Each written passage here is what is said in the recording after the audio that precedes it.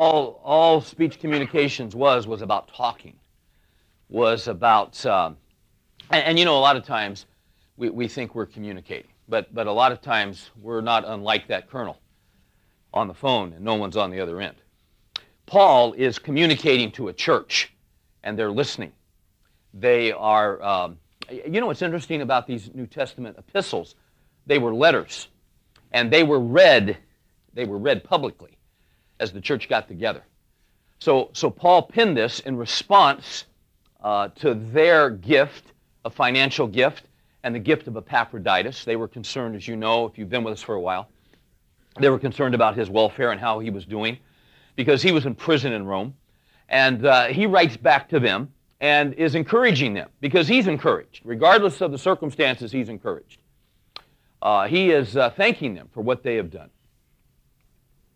And I'm sure as they are sitting there, as we're sitting here tonight, they're sitting there, and imagine now, you know, we've been looking at Philippians here for a number of weeks.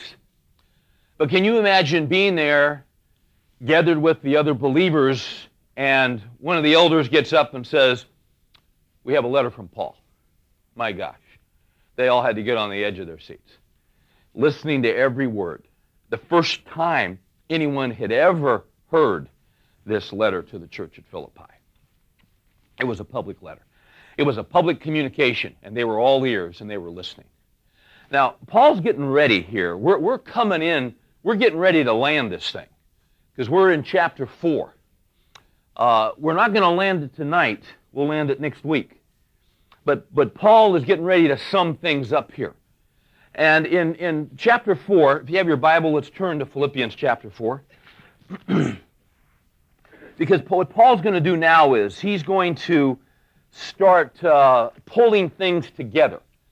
He's had some specific truths in mind for the people at Philippi, but it's as though now he's going to pull in some loose ends. They're really not loose, but he wants to make sure as he finishes things off that he hits these. And in a little bit here, we're going to see some imperatives, some commands that he gave to the church. But that's not how he starts out. Let's read in Philippians 4. He says, "Therefore, my beloved brethren," now remember, they're hearing this for the first time. They're sitting there. Imagine yourself being there. "Therefore, my beloved brethren, whom I long to see, my joy and my crown. So stand firm in the love. Stand firm in the Lord, my beloved." Now remember, this is a public gathering. And then he says this, "I urge Euodia and Syntyche to live in harmony in the Lord." I think it got real quiet real quick. Because, you know, they're sitting there listening, and Paul's talking about, in chapter 1, he talked about standing firm. In chapter 1, he says, "My circumstances have turned out for the greater progress of the gospel." And they're listening, and they're finding out that Paul's on top of things and has a perspective of the goodness of God. He rolls into chapter 2. He's talking about the importance of not looking out just for your own interest, but for the interest of others. Of having this same mind in you which was in Christ Jesus, who did not regard equality with God a thing to be held on to, so he laid aside his privileges. Jesus became the servant. He's the model of our servanthood. You know, they're listening to this. Then he talks about himself. Then he talks about Timothy, and he talks about Epaphroditus. I mean, they're catching all this. He rolls into 3, and they're listening to him, talking about forgetting what is behind and pressing on. This is good stuff. It's got to be thrilling stuff. And then he drops a bombshell. "I urge Euodia and Syntyche to live in harmony." My gosh, you could have cut the air with a knife. Because, now, here's my guess. Here's my guess. Don't know it for sure. My guess is Euodia is sitting over here. And Syntyche is sitting over here. Someone has called these two women odious and soon touchy. What was the issue? Well, we don't know what the issue was. But they're people. You know, someone observed when I was in seminary that ministry would be wonderful if it wasn't for the people. You know, the books are great, and the sermons are great, and the all that other stuff. But you start dealing with people, and you're going to have some issues. That's just life. Isn't that interesting? Relationships are very fragile, and relationships can get crossways very, very quickly. There's an issue here in this church. We don't know much about the issue. All we know is that it was a big enough deal for Paul to mention it and to address it head on. He doesn't take sides. He doesn't say who's right. He doesn't say who's wrong. He basically says, work it out. Notice what he says in the next verse. He says, indeed, true comrade, I ask you also to help these women who have shared my struggle in the cause of the gospel, together with Clement also and the rest of my fellow workers whose names are in the book of life. This is an interesting passage, verse 3, because he's talking to his, the New American Standard calls him, indeed, my true comrade. The idea here is one of yoke fellow. We don't know exactly who this person is. There are all kinds of theories.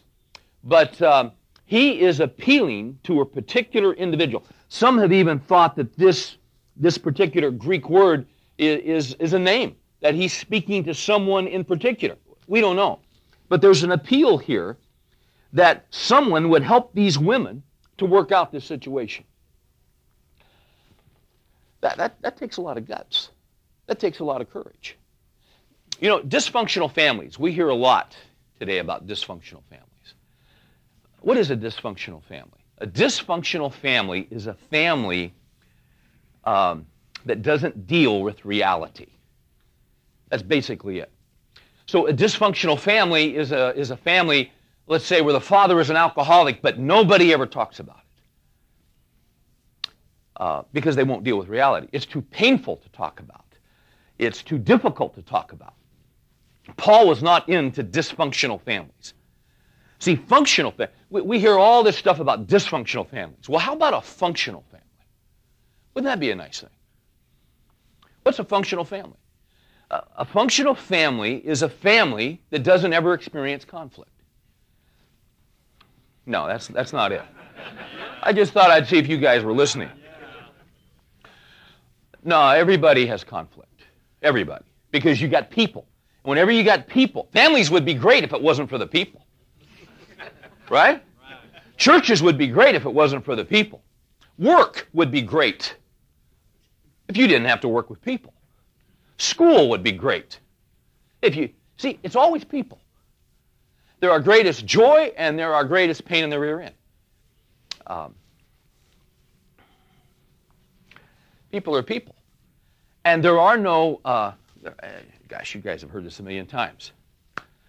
There are no perfect families, there are no perfect churches, there are no perfect workplaces, because you got people. And we're all flawed. We're all terribly flawed. And if you think you aren't, if you think you're not flawed, you are deeply flawed. We all tend to think of ourselves higher than we should. We all have a tendency to think those other people are the problem. But in actuality, oftentimes the problem is us. And it was David who said, he said, was it in Psalm 19? He says, acquit me of presumptuous sins, of hidden sins. We all have blind spots. We all have things in our lives that we can't see that everybody else sees. That's why we have people problems. There are no perfect families. There are no perfect churches because we have people and we're flawed people. But functional families and functional churches operate a little differently. If there's a problem, you acknowledge it. If there's a difficulty, you say, we've got a difficulty. If there's an issue, you don't ignore it. You don't walk around it. You say, we've got an issue. See, functional families deal with their issues, and they deal with their problems. That's the difference between a functional family. Excuse me. I'm getting choked up by my own teaching tonight. It'll happen again, just because of what I'm fighting here. But, gentlemen, the thing we have to understand is we think it's easy. We think it's easy not to deal with the problem. And in a sense it is. But ultimately, you're going to pay a much greater price by not dealing with the problem. So in relationships, in marriages, you got a problem? Do you ignore it? I don't think so. I think you talk it through. I think as painful as it is, your marriage cannot mature if there is an issue that cannot be discussed. The way that you mature and the way that you grow closer together is not by ignoring the problem, but by dealing with the problem with a teachable heart and a good spirit. Romans says, as much as it depends on you, be at peace with all men. You're going to have to deal. Paul here is not ignoring this situation. Everybody's aware of it. My guess is it was uncomfortable. It was strange when they would get together because they would avoid each other. Could have been in the past they were friends. But it had to be a bombshell. When Paul gets functional, when he refuses to be dysfunctional. I want Euodia and Syntyche to live in harmony. Gosh, I'll tell you, it'd be priceless to have been there. And Paul realized that, I'm sure this has been going on for a while, because he appeals to somebody to help make that happen. Interesting reference here, because he mentions his true comrade. Then later he talks about Clement and the rest of my fellow workers, whose name are also in the book of life. Clement was one of the early church fathers. The church fathers were the men who led the church after the apostles died and passed off the scene. They were the first generation of leaders after the apostles. We have some of the writings of Clement. We still have them today. He was in this church, and Paul appeals to him to help work this thing out, because families can't function the way that God wants them to function when you've got a problem. See, what was happening here is this, and it's very simple. Taylor, you're a good man. Thank you so much. That's good water. Thank you. I appreciate it. Did you see there in chapter 4, verse 1? He wants them to stand firm in the Lord. And he says earlier, I long to see you, my joy and my crown. These people were the trophies of God's grace that Paul was grateful for. He was there at the beginning. He helped found this church, led people to Christ. He knew these folks, and he did not want there to be a split in relationships. These things, if they're not dealt with, churches can split, and churches split all the time. I took a course. I took a course in seminary on Baptist church history, and it was a required course. And I was just shaking my head. I thought, my gosh. I thought, what a waste of time. I want to tell you, that was one of the best courses I've ever had in my life. They should have called it Baptist Split History. Because when you start studying, and it's just not Baptist, but there are different kinds of Baptists, and there are different controversies. And see, historically, that's been the case. And what happens is, you always have a group that stands firm on the Scripture, and then you have a group that begins to get loose on the Scripture. Now, sometimes there are other issues involved. But when it's a theological issue, you have to... See, we have those who talk about the importance of unity. Unity at all costs. That's not it. You never go for unity over truth. Our unity is based on truth. As much as it depends upon you, be at peace with all men. So our unity is based on our fellowship in the Word of God. If someone wants to depart from the Word of God, if someone wants to get under out from under the authority of the Word of God, that's dysfunctional. You've got to deal with that. You can't ignore that because you're putting yourself in authority over the Scriptures. You're putting yourself in authority over the Word of God. You can't do that. And the appeal is always to unity. That's a great thing. But it's got to be unity based on the truth. The truth is superior. The truth is supreme. If we waver in truth, then we don't have unity.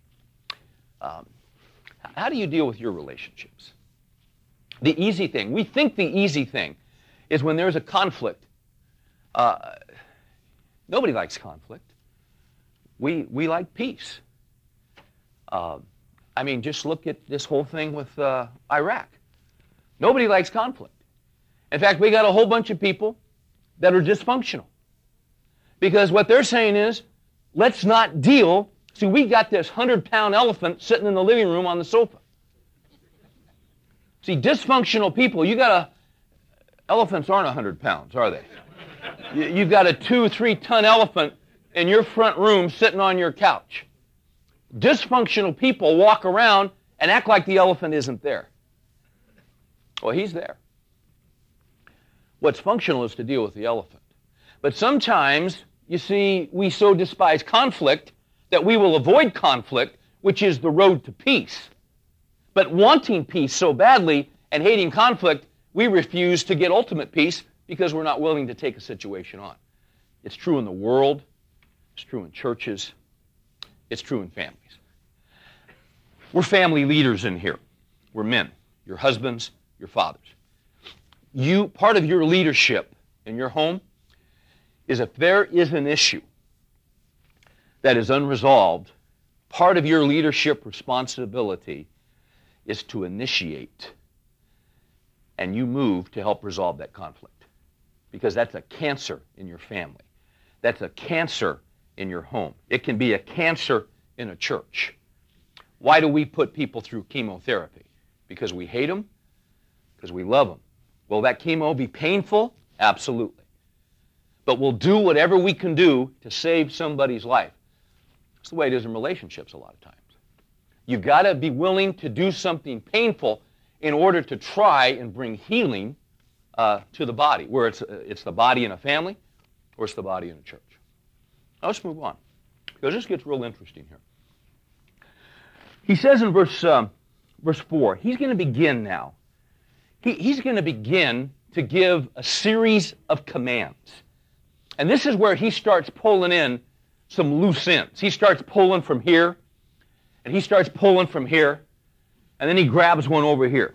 We're going to see a series of 5 imperatives or 5 commands that kind of come like machine gun fire.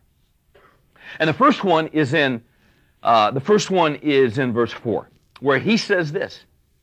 He says, "Rejoice in the Lord always." Again, I say rejoice. Paul is giving these believers a command. It's an interesting command to rejoice in the Lord. Now, inevitably, some of them were in some very difficult circumstances. Some of them were in some very painful circumstances. Some of them were in some circumstances that they wished they could get out of. They were praying fervently that God would release them from the circumstances and change the circumstances. Notice, if you will, Paul does not say to them, he doesn't command them to rejoice in their circumstances. He says, rejoice what? He says, rejoice in the Lord. And then he repeats it. Rejoice in the Lord always. Again, I say rejoice. This is one of the hardest things I think that we come to grips with in the Christian life. We are a particularly self-centered culture. We don't know a lot about suffering. We think we do. But truly, we don't know a lot about suffering. We're Americans. We've got electricity. We've got indoor plumbing. Most of us have hot meals.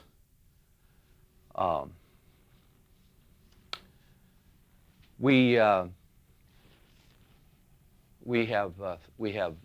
thermostats in here that control the temperature. Nobody is in here freezing.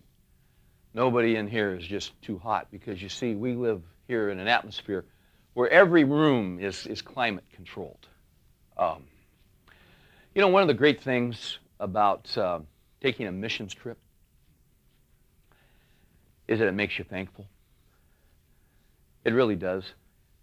If you're in a set of circumstances that are really unpleasant, and it happens to all of us, and you're praying that God will release you from those circumstances, and you're tired of being there, and you're starting to get worn down, and you're starting to find yourself in a rut, and you're starting to find yourself dealing with a little bit under the surface of resentment towards God, that you're still there. Because, see, you were praying a year ago that you'd be out of these circumstances, and you're still in them. And not only is there resentment, but maybe it's starting to edge over and creep over a little bit towards bitterness. See, when we find ourselves in those circumstances, one of the greatest things you can do is hook up with a team that's going down to Haiti. Or, yeah, you know, we're talking about a 10-day mission trip, or going down to Mexico. Or, because what will happen is you'll go down there, you're going down there to minister, but what's going to happen is you're going to go down there and you're going to get ministered to. Because you're going to run into some thankful people that don't have 1/100th of what you've got, but they've got joy. We really don't know much about suffering because we're Americans. We have been given so much. We have, and as a result, we have started to expect so much. God has been so gracious, and God has been so kind. Are some of you in difficult circumstances? Yes. And some of you are in the most difficult circumstances you have ever been in your entire life. But see, that's no reason not to rejoice in the Lord. It doesn't say rejoice in the circumstances, because those circumstances are difficult and they're painful and all of those different things. Well, I think the perspective here is that we back up and we rejoice in the Lord, who is sovereign over our circumstances. The American church tends to be weak on God, on His character, and who He is. We have become, in the American church, very man-centered. We tend to think high thoughts of man and the will of man. We tend to think smaller thoughts of God and who God is. We've got it flip-flopped. About 25, gosh, longer than that now, about 35 years ago, J.B. Phillips wrote a book, and the title was Your God is Too Small. We have made God, we have cut Him down. We have whittled Him down. We forget that He is sovereign. We forget that He is in charge. We forget that He is in control.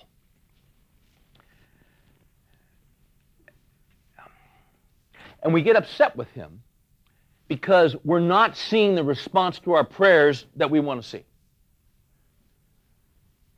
And that's really a foolish thing to do. If you're here tonight, and you're a little upset with God, you need to knock that off. Because you know what? You're in sin. And the reason you're upset is that you're self-centered. You have no idea what God is doing in your situation. None of us do. See, you're seeing it from one perspective. God is doing 10 million things that we can't see, that we can't understand, and that we comprehend. But He knows where you are, and He knows what's going on, and He knows how long you've been there. And He knows your frustration because He understands your thought from afar. But He's got something in mind for you.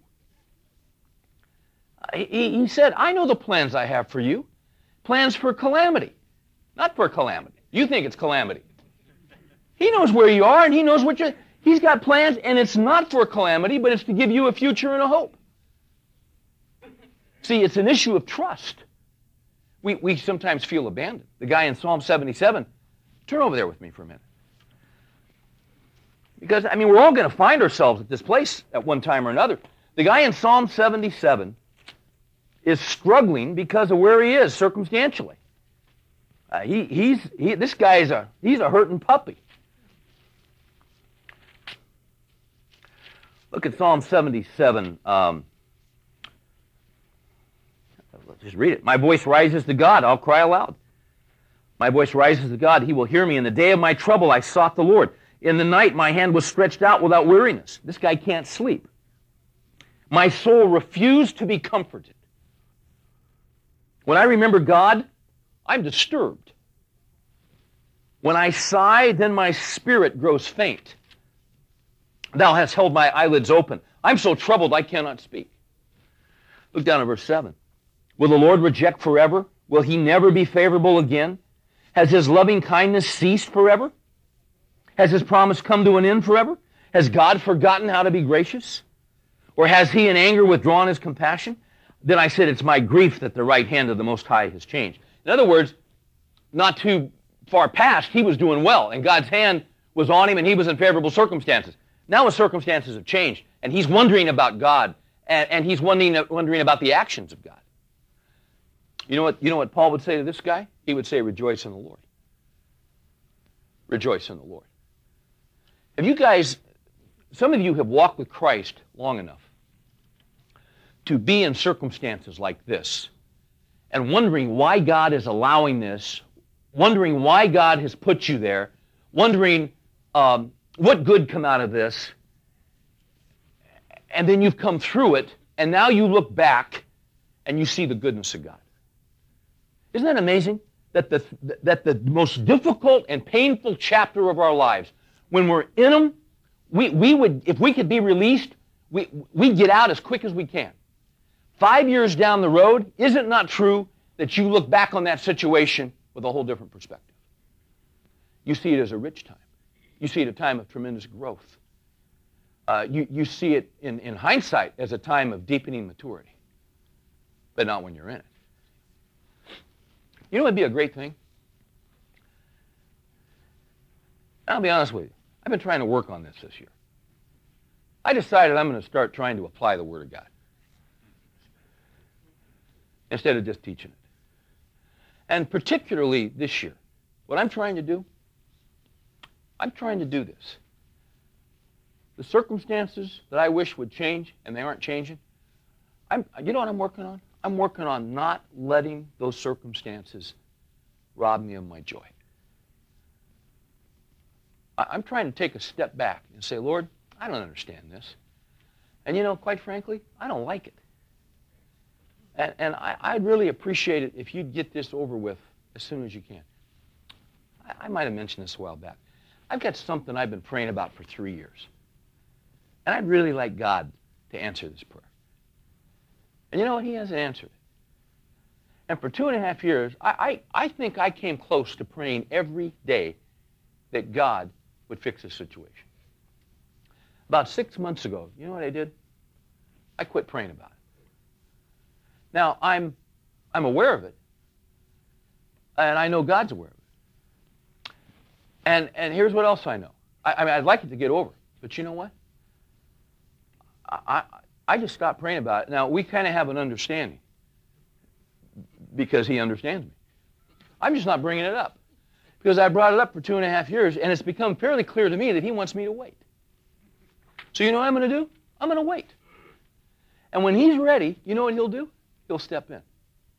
Until then, he wants me here. I don't know why he wants, but he. So you know, I'm going to try and remain teachable. And I'll tell you what else I'm going to do. I'm going to say, Lord, thanks that I'm here. I don't like it, but I thank you that you're sovereign. I thank you you're going to bring good out of this. I thank you that you're doing something. I don't know what you're doing. Don't let this rob me of my joy over Thanksgiving. Don't let me be irritable over Christmas because this hasn't been resolved. Let me have that joy. Notice the next thing he says. You guys still with me? I know you don't deal with this stuff. We do deal with it. The next thing he says, this is an interesting one, especially in the context of, what book are we in? Philippians? I just blanked there for a minute. The next thing he says, the next command, look at verse 5. He says, let your forbearing spirit be known to all men. The Lord is near.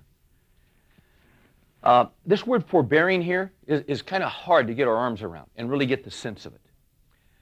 The best I can come up with is let your non-defensive spirit. Now, it encompasses more than that. William Hendrickson, in his commentary, says, let your big-heartedness.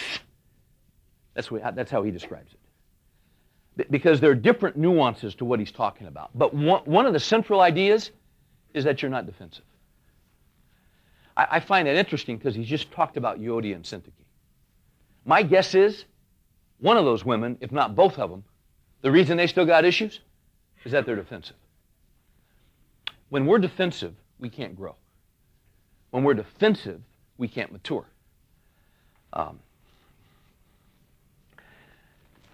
When we're trying to look out for ourselves and look out for our rights, and see, a lot of times that's why conflict doesn't get healed. Because we're Americans and we believe in the Bill of Rights. And we have certain unalienable rights as Americans. That's kind of drilled into us. You know, the fact of the matter is, we really don't. We have a right to be mature. We have a right to be teachable. And we have a right to give up our rights. Isn't it interesting in 1 Peter, when Peter's talking about husbands and wives, verses 1 through 6, he talks to wives. Verse 7, he talks to husbands.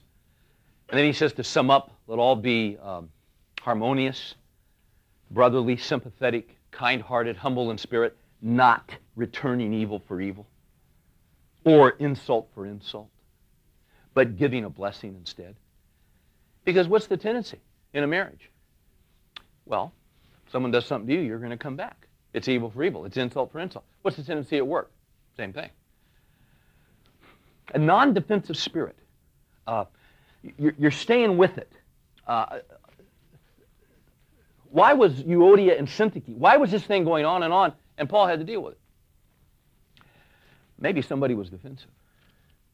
Maybe someone felt like they had to stand their ground and speak up for themselves.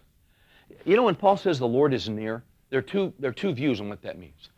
One view is that he's speaking of the return of the Lord. And it could be it. I don't think that's it. You know what I think? I think when he says, let your forbearing spirit here, when he says, let it be known to all men, the Lord is near, you know what I think he means by that?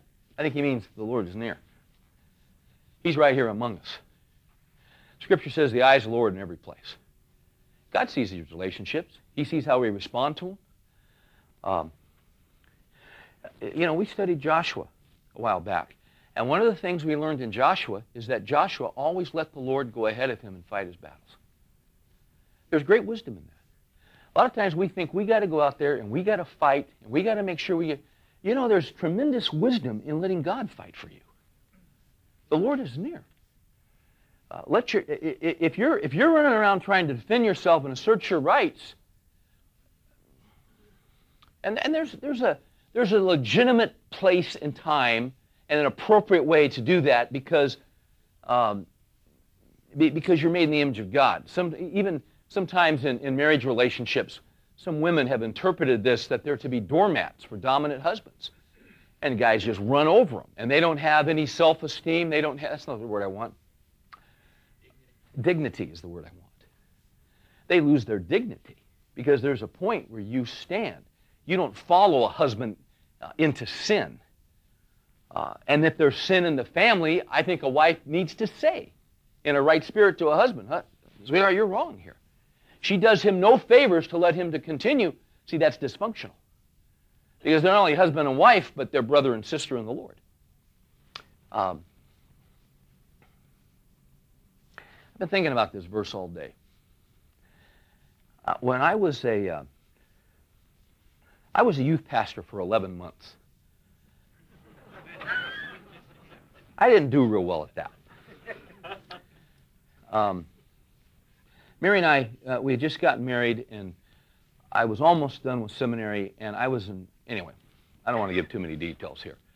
But we wound up going to a church fairly large church. And I was invited to oversee the youth ministry. I was going to finish seminary. It would take me about a year. But I'd be working and I could do the seminary. I just had a few classes. That's what we did. Looked like a great situation. It wasn't a great situation. It was a beautiful church, new facility, new building, new youth building. First Sunday I got there, I was there early and I went to use the restroom and it was locked.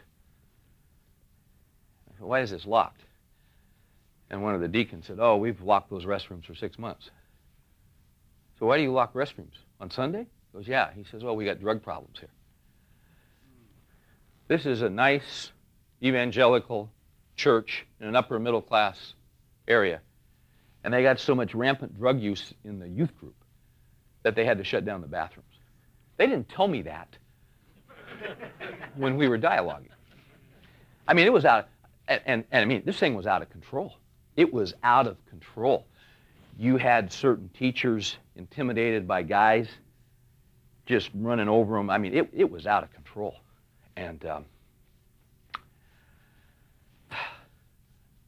it had to get under control. So it had to be cleaned up and taken care of. And so I got some parents upset with me because they had kids that they couldn't control. And they had kids with bad spirits, and they had kids, so I just started dealing with certain kids. And yeah, it got real interesting. But there was one kid in particular, and I'd been there about 2 months, and I knew I was in the wrong spot. There were continual problems, and the guy that was the senior pastor, he was a good guy, but he was a people pleaser. And some of the guys in the church whose kids were out of control were guys on the board. And he'd already caved in. He supported me at first, then he stopped supporting me. And there was one particular event that happened with this one kid who was the big troublemaker. And I asked him to do something in front of the whole, he refused to do it. And I almost pulled the chair out from under him, but I didn't. I wish I had have. But I didn't. In hindsight, it was probably the best thing. What I did was, I said, I'll be back in 2 minutes. I had about 100 kids in there. I went down, pulled his dad out of a class. And I said, I got this issue with your son. And I'm taking him out of the class, and I wanted you to know, and I want you to escort him out. Well, anyway, it got to be a huge issue. And I wound up meeting with this father and son with the pastor. And we're sitting there and going over it. And the pastor said to me, I want you to apologize to this boy.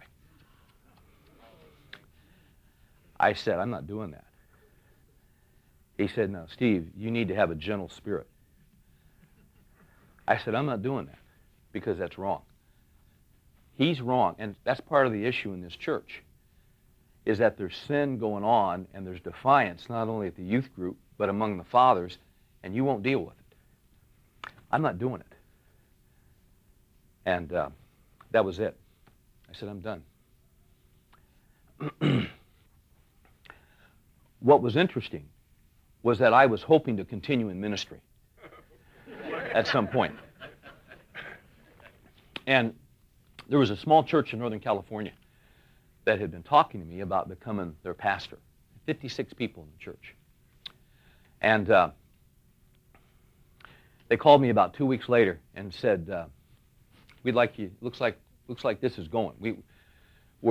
We just have one thing left. We'd like to talk to your pastor and get his recommendation. And I remember Earl Smith. I said, Earl, you know what? He said, Steve, could I have his phone number? I said, yeah, you can. I said, but Earl, I'm going to go ahead and tell you, he's not going to give me a recommendation. And he said he's not. And I started to tell him why. And for some reason, I decided, well, Earl, you know what? You just go ahead and talk to him. And I decided, instead of trying to defend myself, if the Lord was in it, and I was supposed to go, let's let the Lord take care of it. I gave him the number, I hung up, and I told Mary what was going on, and I said, gosh, Mary, I don't know. And about 2.5 hours later, Earl called me back, and he said, Steve, he told me that you did this, and then you did this, and that you did this, and you did this. I said, yeah, that's true. He said, you know what's interesting, though? The more he talked, the more his position didn't make sense to me. He said, you know, Steve, I think I would have done the same thing you did. I said, that's really good to hear, Earl. Because I was scared to death. And you know, that was a good lesson for me. You just let the Lord handle it. You don't need to run around defending yourself. You know, Jesus knows. You don't need to be your own attorney. Let him. The Lord is near. He knows what's going on. It's his church. You don't have to give a defense. Let God give a defense for you. There's another one he gives in here. I got to watch my time because there's a real juicy one we don't want to miss here. In fact, we're on it. Look at verse 6. Be anxious for nothing, but in everything by prayer and supplication with thanksgiving. Let your requests be made known to God. And the peace of God, which surpasses all comprehension, shall guard your hearts and minds in Christ Jesus. Joe, we finally got here. Joe's been telling me for weeks that this is his favorite passage in the Scriptures. And it's a great passage. Be anxious for nothing. This is a remarkable, this isn't a we can be anxious about the fact that we don't have a job. We can be anxious about the fact that that the tape stopped. Didn't it stop? I don't know what happened. Jim, yeah. We can just get anxious. Anxiety, another word for this is worry. Be anxious for nothing. Be worried. This is crazy, is it not? Be anxious for nothing. Sometimes the Scripture, is it realistic? Is it? Just like that passage in James. Count it all joy when you encounter various trials. Oh yeah, I do that all the time. It doesn't say feel it as joy, does it? It says consider it. Something to do with your mind. Consider it as joy when you encounter various trials. Knowing what? That the testing of your faith produces endurance.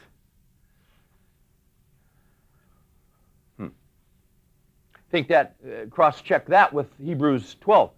Therefore, since we are surrounded by such a great cloud of witnesses, let us lay aside every encumbrance and the sin which so easily entangles us, and let us run with endurance the race that is set before us, fixing our eyes on Jesus. How do you run the race? By getting endurance. How do you get endurance? By going through difficulty. That's how you get endurance. Be anxious for nothing, but in everything. So let's just stop here. So tonight, what is it that you're anxious about?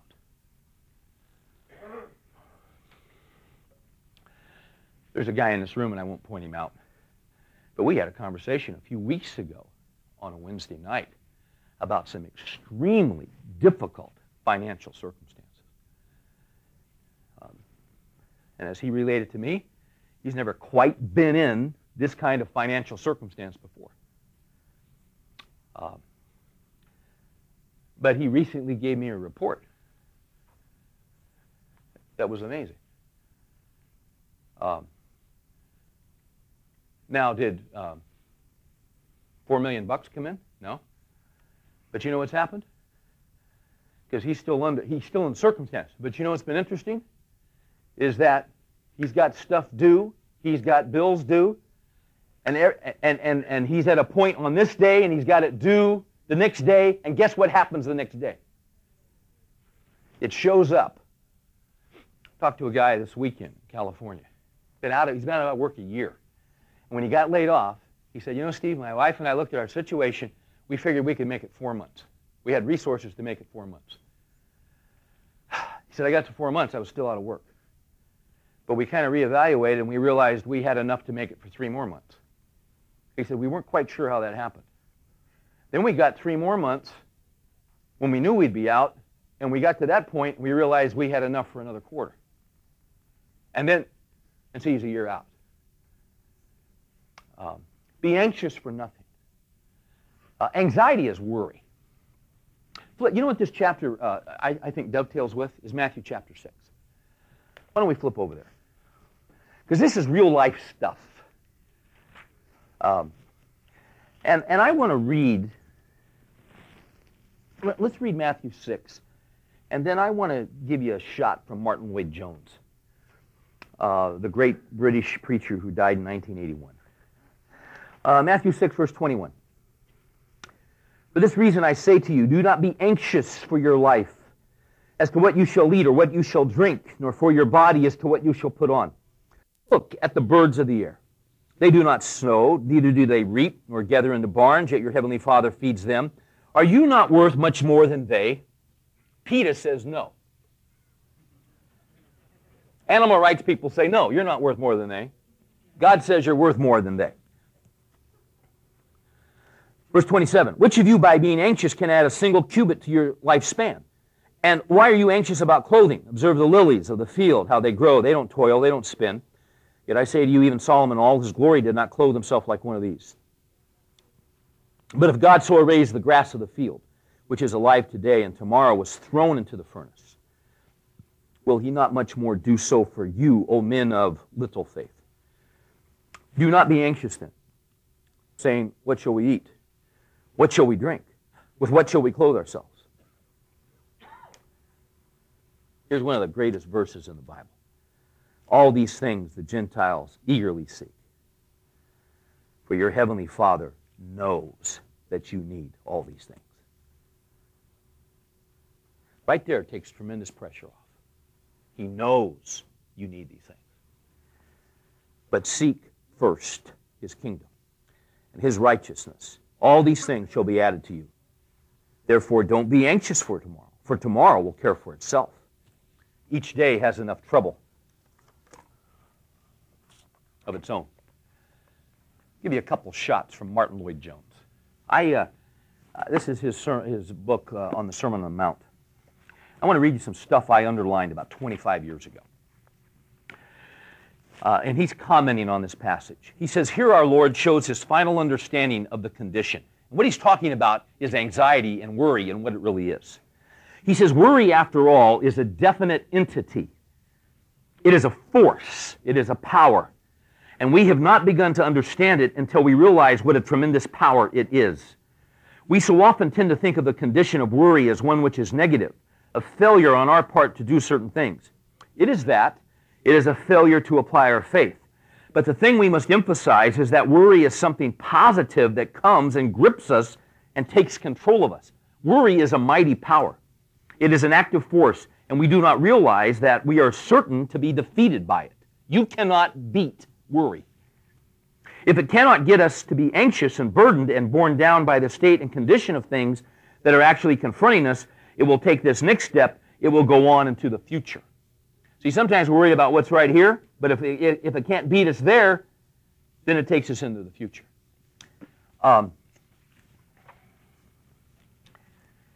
Remember, Jesus talked about you men of little faith? Let me give you a couple shotguns here. The question that obviously arises is, what does our Lord mean by little faith?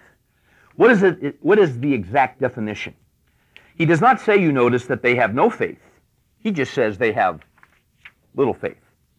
Because of their lack of a bigger faith, they are obviously more prone to the worry and anxiety and to this care which attacks us all in life. Our Lord indeed goes so far as to say that worry in a Christian is always due ultimately to a lack of faith or to little faith. So stop and analyze yourself. So you anxious? You worried about something? Ultimately, why is that? It's a lack of faith or it's very, very little faith. Okay. Then he says this. A little faith is a faith which does not lay hold of all the promises of God. That's brilliant. And that's simple. Lloyd-Jones goes on and says this. He says, I once heard a man use a phrase which affected me very deeply at the time and still does. I am not sure it is not one of the most searching statements I have ever heard. He said that the trouble with many of us Christians is that we believe on the Lord Jesus Christ, but that we do not believe him. Did you catch that? See, it's one thing to believe on the Lord Jesus Christ, and you shall be saved. It's one thing to believe on Him. It's another thing to believe Him. To believe what? To believe His promises. What are the promises? Just look there in Matthew 6. Look at verse 32. All these things Gentiles eagerly seek. Your heavenly your Father knows that you need these things. But seek first His kingdom and His righteousness, and all these things shall be added unto you. A story was told about a guy who was a chronic worrier. I mean, he was just known as a worrier. Never been a day in his life when he wasn't worried. He wasn't worried about the economy. He was worried about his kids. He was worried about his health. This guy never had a good day. This guy was a pessimist. One day he's walking down the street. A friend of his is on the other side. Sees him, starts to say hi, but stops because this guy that he sees is actually whistling and seems not to have a care in the world. He says, man, that looks like Fred, but it can't be Fred. He gets closer, it is Fred. He says, Fred, what's wrong? Fred says, nothing. He said, well, that's what I mean. You don't seem worried. He says, no, I don't worry. He said, I quit worrying. Worrying was eating me up. I just quit doing it. He says, you're kidding. He says, I'm not kidding. It's changed my life. He said, I've known you 30 years. You've been worried every day of your life. He said, I know, but I changed. Well, what did you do? He said, it sounds crazy, but I hired a professional worrier. In fact, I just came from his office. He said, this has changed my life. I've been doing this now for 2 weeks. I get up in the morning, here's what I do. I take a legal pad, I write down everything that could potentially worry me at the day. I write it in detail. On my way to the office, I go by this guy's office, I drop it off, and you know what he does? He worries for me. He's sitting over there right now. I guarantee you he's worrying over that list. He said, I'm telling you, this has changed my life. The guy said, that's unbelievable. He said, look at me. I'm a new man. He said, well, what does that guy charge? He says, well, it's $10,000 a day. The guy says, my gosh. He said, where are you going to get that money? He said, I have no idea. That's his word.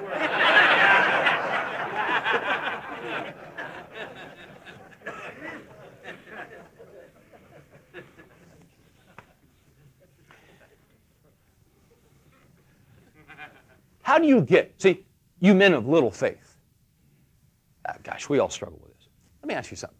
How do you get, see, what I want to know is, how do you get big faith? How do you get the big faith? You know how you get big faith? By having little faith. And being scared to death. And being anxious and so sick over worry and anxiety that you can't sleep at night because you don't know how you're going to make your mortgage payment. Because you don't know what you're going to do if your wife dies from cancer. Because of this and this. And isn't it amazingly how infinitely creative we can be with worry? Some of us are not real creative guys. We're not known as creative until we start worrying. And then we come up with the most, we can paint every possible scenario that could go wrong. Why? Because worry is a force. It's an energy. It has a grip on us. And we've got little faith. We've got little faith in the promises of God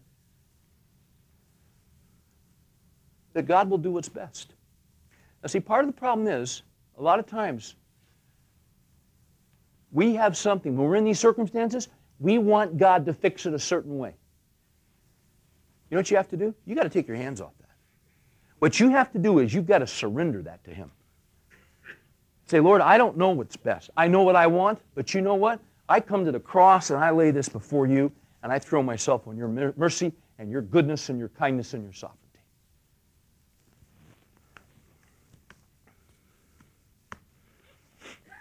Yeah, the world will tell you that the vast majority of things, 99% of the things we worry about don't happen. That's never helped me.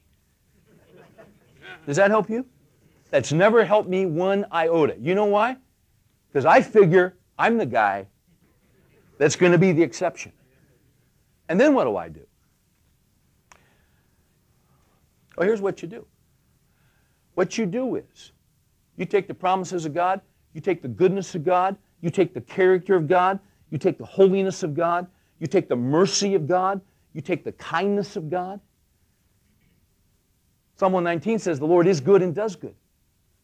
Does that mean He always does what we want? No, but He's a God who knows what's best. I don't know what's best. So what I do is I take it to Him, and I don't prescribe. I don't write a prescription and say, Lord, do this. Here, fill this. Fill this. We're not doctors. He's the doctor. We take that worry, we take that anxiety, and see, here's something that's really healthy. Here's what's really healthy.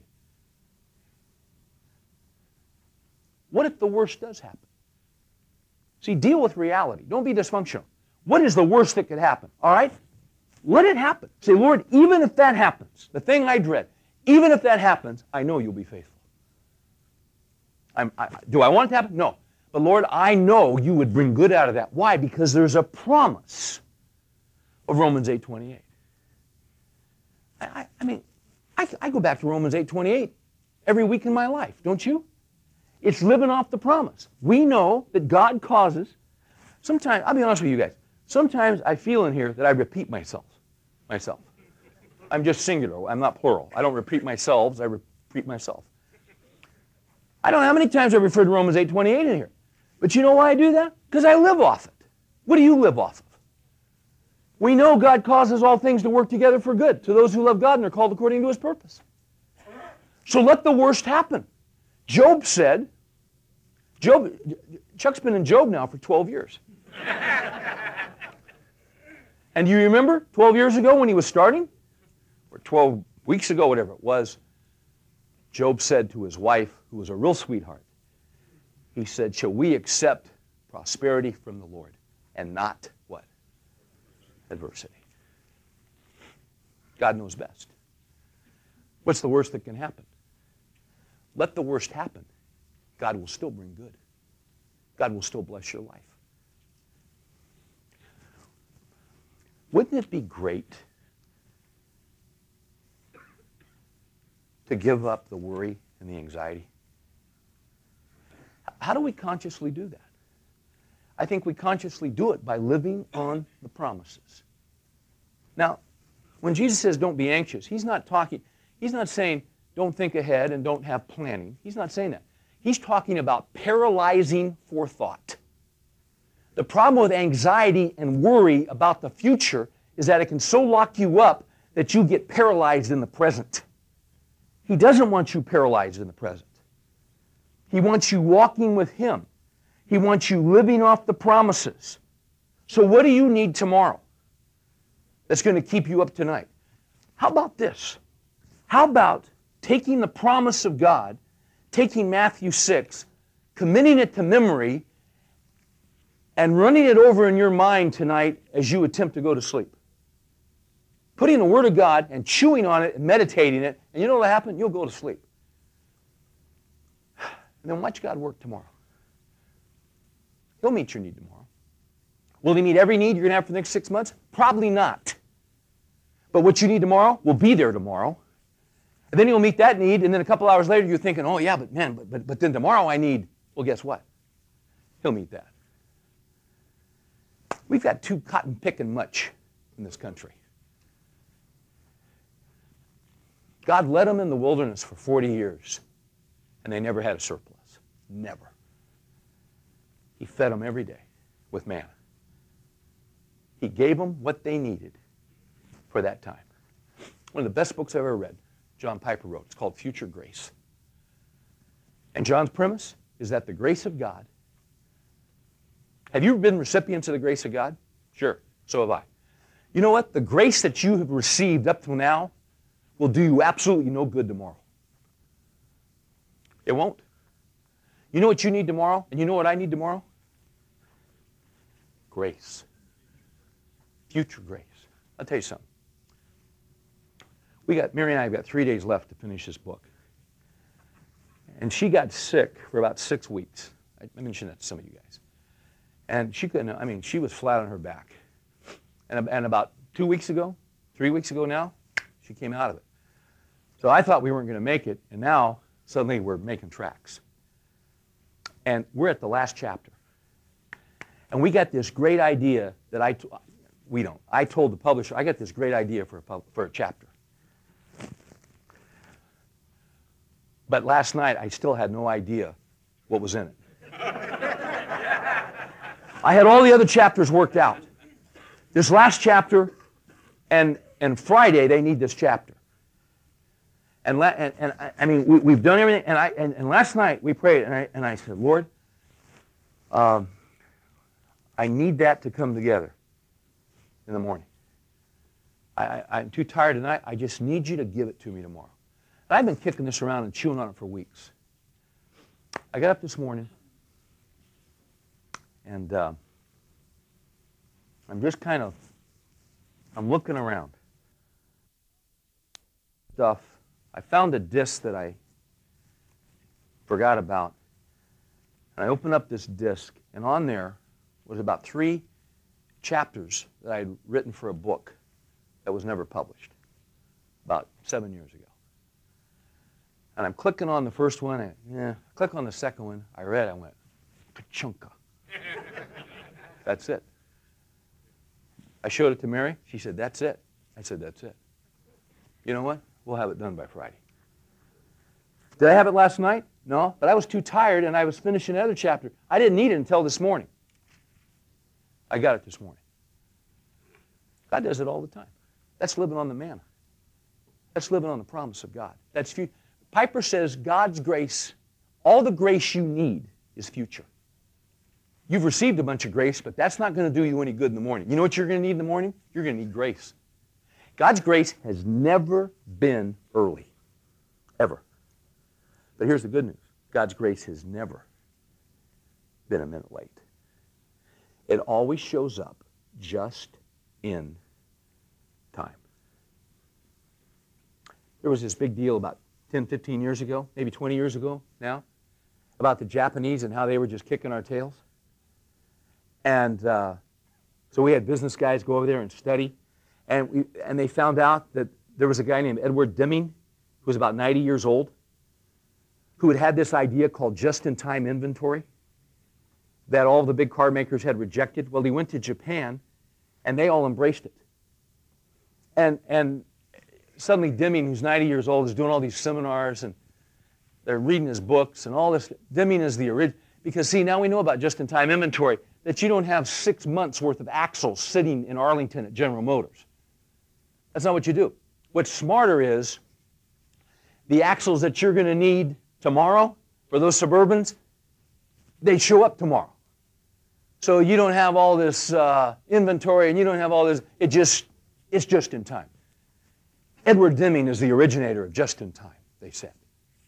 No, he's not. God's the originator of just in time. He's always been just in time. And what you're worried about and what you're anxious about will be there, not before, not after. It'll be there when you need it, just in time. That's the promise of God. Be anxious for nothing. Here's our application project. Here's our homework. Second week in a row I've given you homework. I don't remember what I gave you last week, but I remember mentioning it. Here's the homework for tonight. The homework for tonight is to go home, take the anxiety and the worry that's been nagging you today. Take that, give it to Christ. If you need to just go to sleep reading your Bible, read Matthew 6. Then just take a verse out of that. You don't need to, just take a verse that hits you between the eyes and just chew on it. And just chew on it. Your Father knows that you need these things. Lord, I thank you that you know my need. I thank you that you're my Father. I thank you that you've taken care of everything. And you just start thanking him. Just let the Word of God take over your mind. And then go to sleep. That's your assignment, is to go to sleep. And then get up tomorrow and watch how God supplies what you need just in time. You guys in for this? Let's sleep tonight. You know what? Why don't we rest tonight? Wouldn't that be good? Boy, what an idea. I love Mary Crowley. What a great line when she said, every night I give all my worries to the Lord. He's going to be up all night anyway. And he gives to his beloved, the Scripture says, even in their sleep. So let's thank him.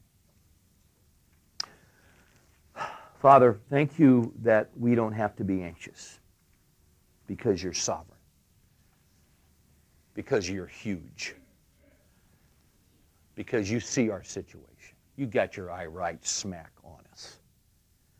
Lord, you know everything we're worried about, and you know stuff we don't know that we ought to be worried about. We don't know all the contingencies. We don't know how everything hinges on this. But Lord, the fact of the matter is, it just hinges on you. You haven't forgotten how to be gracious. You know precisely what is best. So Lord, we trust you. Lord, we would like to have big faith. So Lord, big faith comes from little faith taking baby steps. And we see you take care of us, and then our faith grows a tiny bit for the next time, and then the next time, and then the next time. And before we know it, we got 10, 20, 30 years of your faithfulness behind us. That makes it easier to sleep. I pray that you'd help us to sleep tonight. I pray that you would help us to rest. I pray, Lord, that tomorrow we would anticipate when we get up, that we wouldn't be anxious, that we would just say, Lord, I'm looking forward to seeing your grace today. And then, Lord, when it shows up, may we just stop and say thank you. And then a few hours later, when the tendency will be to start worrying about the next day, may we not do that, but may we thank you and rejoice because of who you are. Lord, you take us from faith to faith. You scare the tar out of us sometimes. Sometimes we don't understand. But help us to live on the promises. Help us to live off of them, Lord. To live. Not to be racked with worry, but to live. Help us experience this. Help us to gear our minds for action and to trust. In Jesus' name, the great name, the name above every name we pray.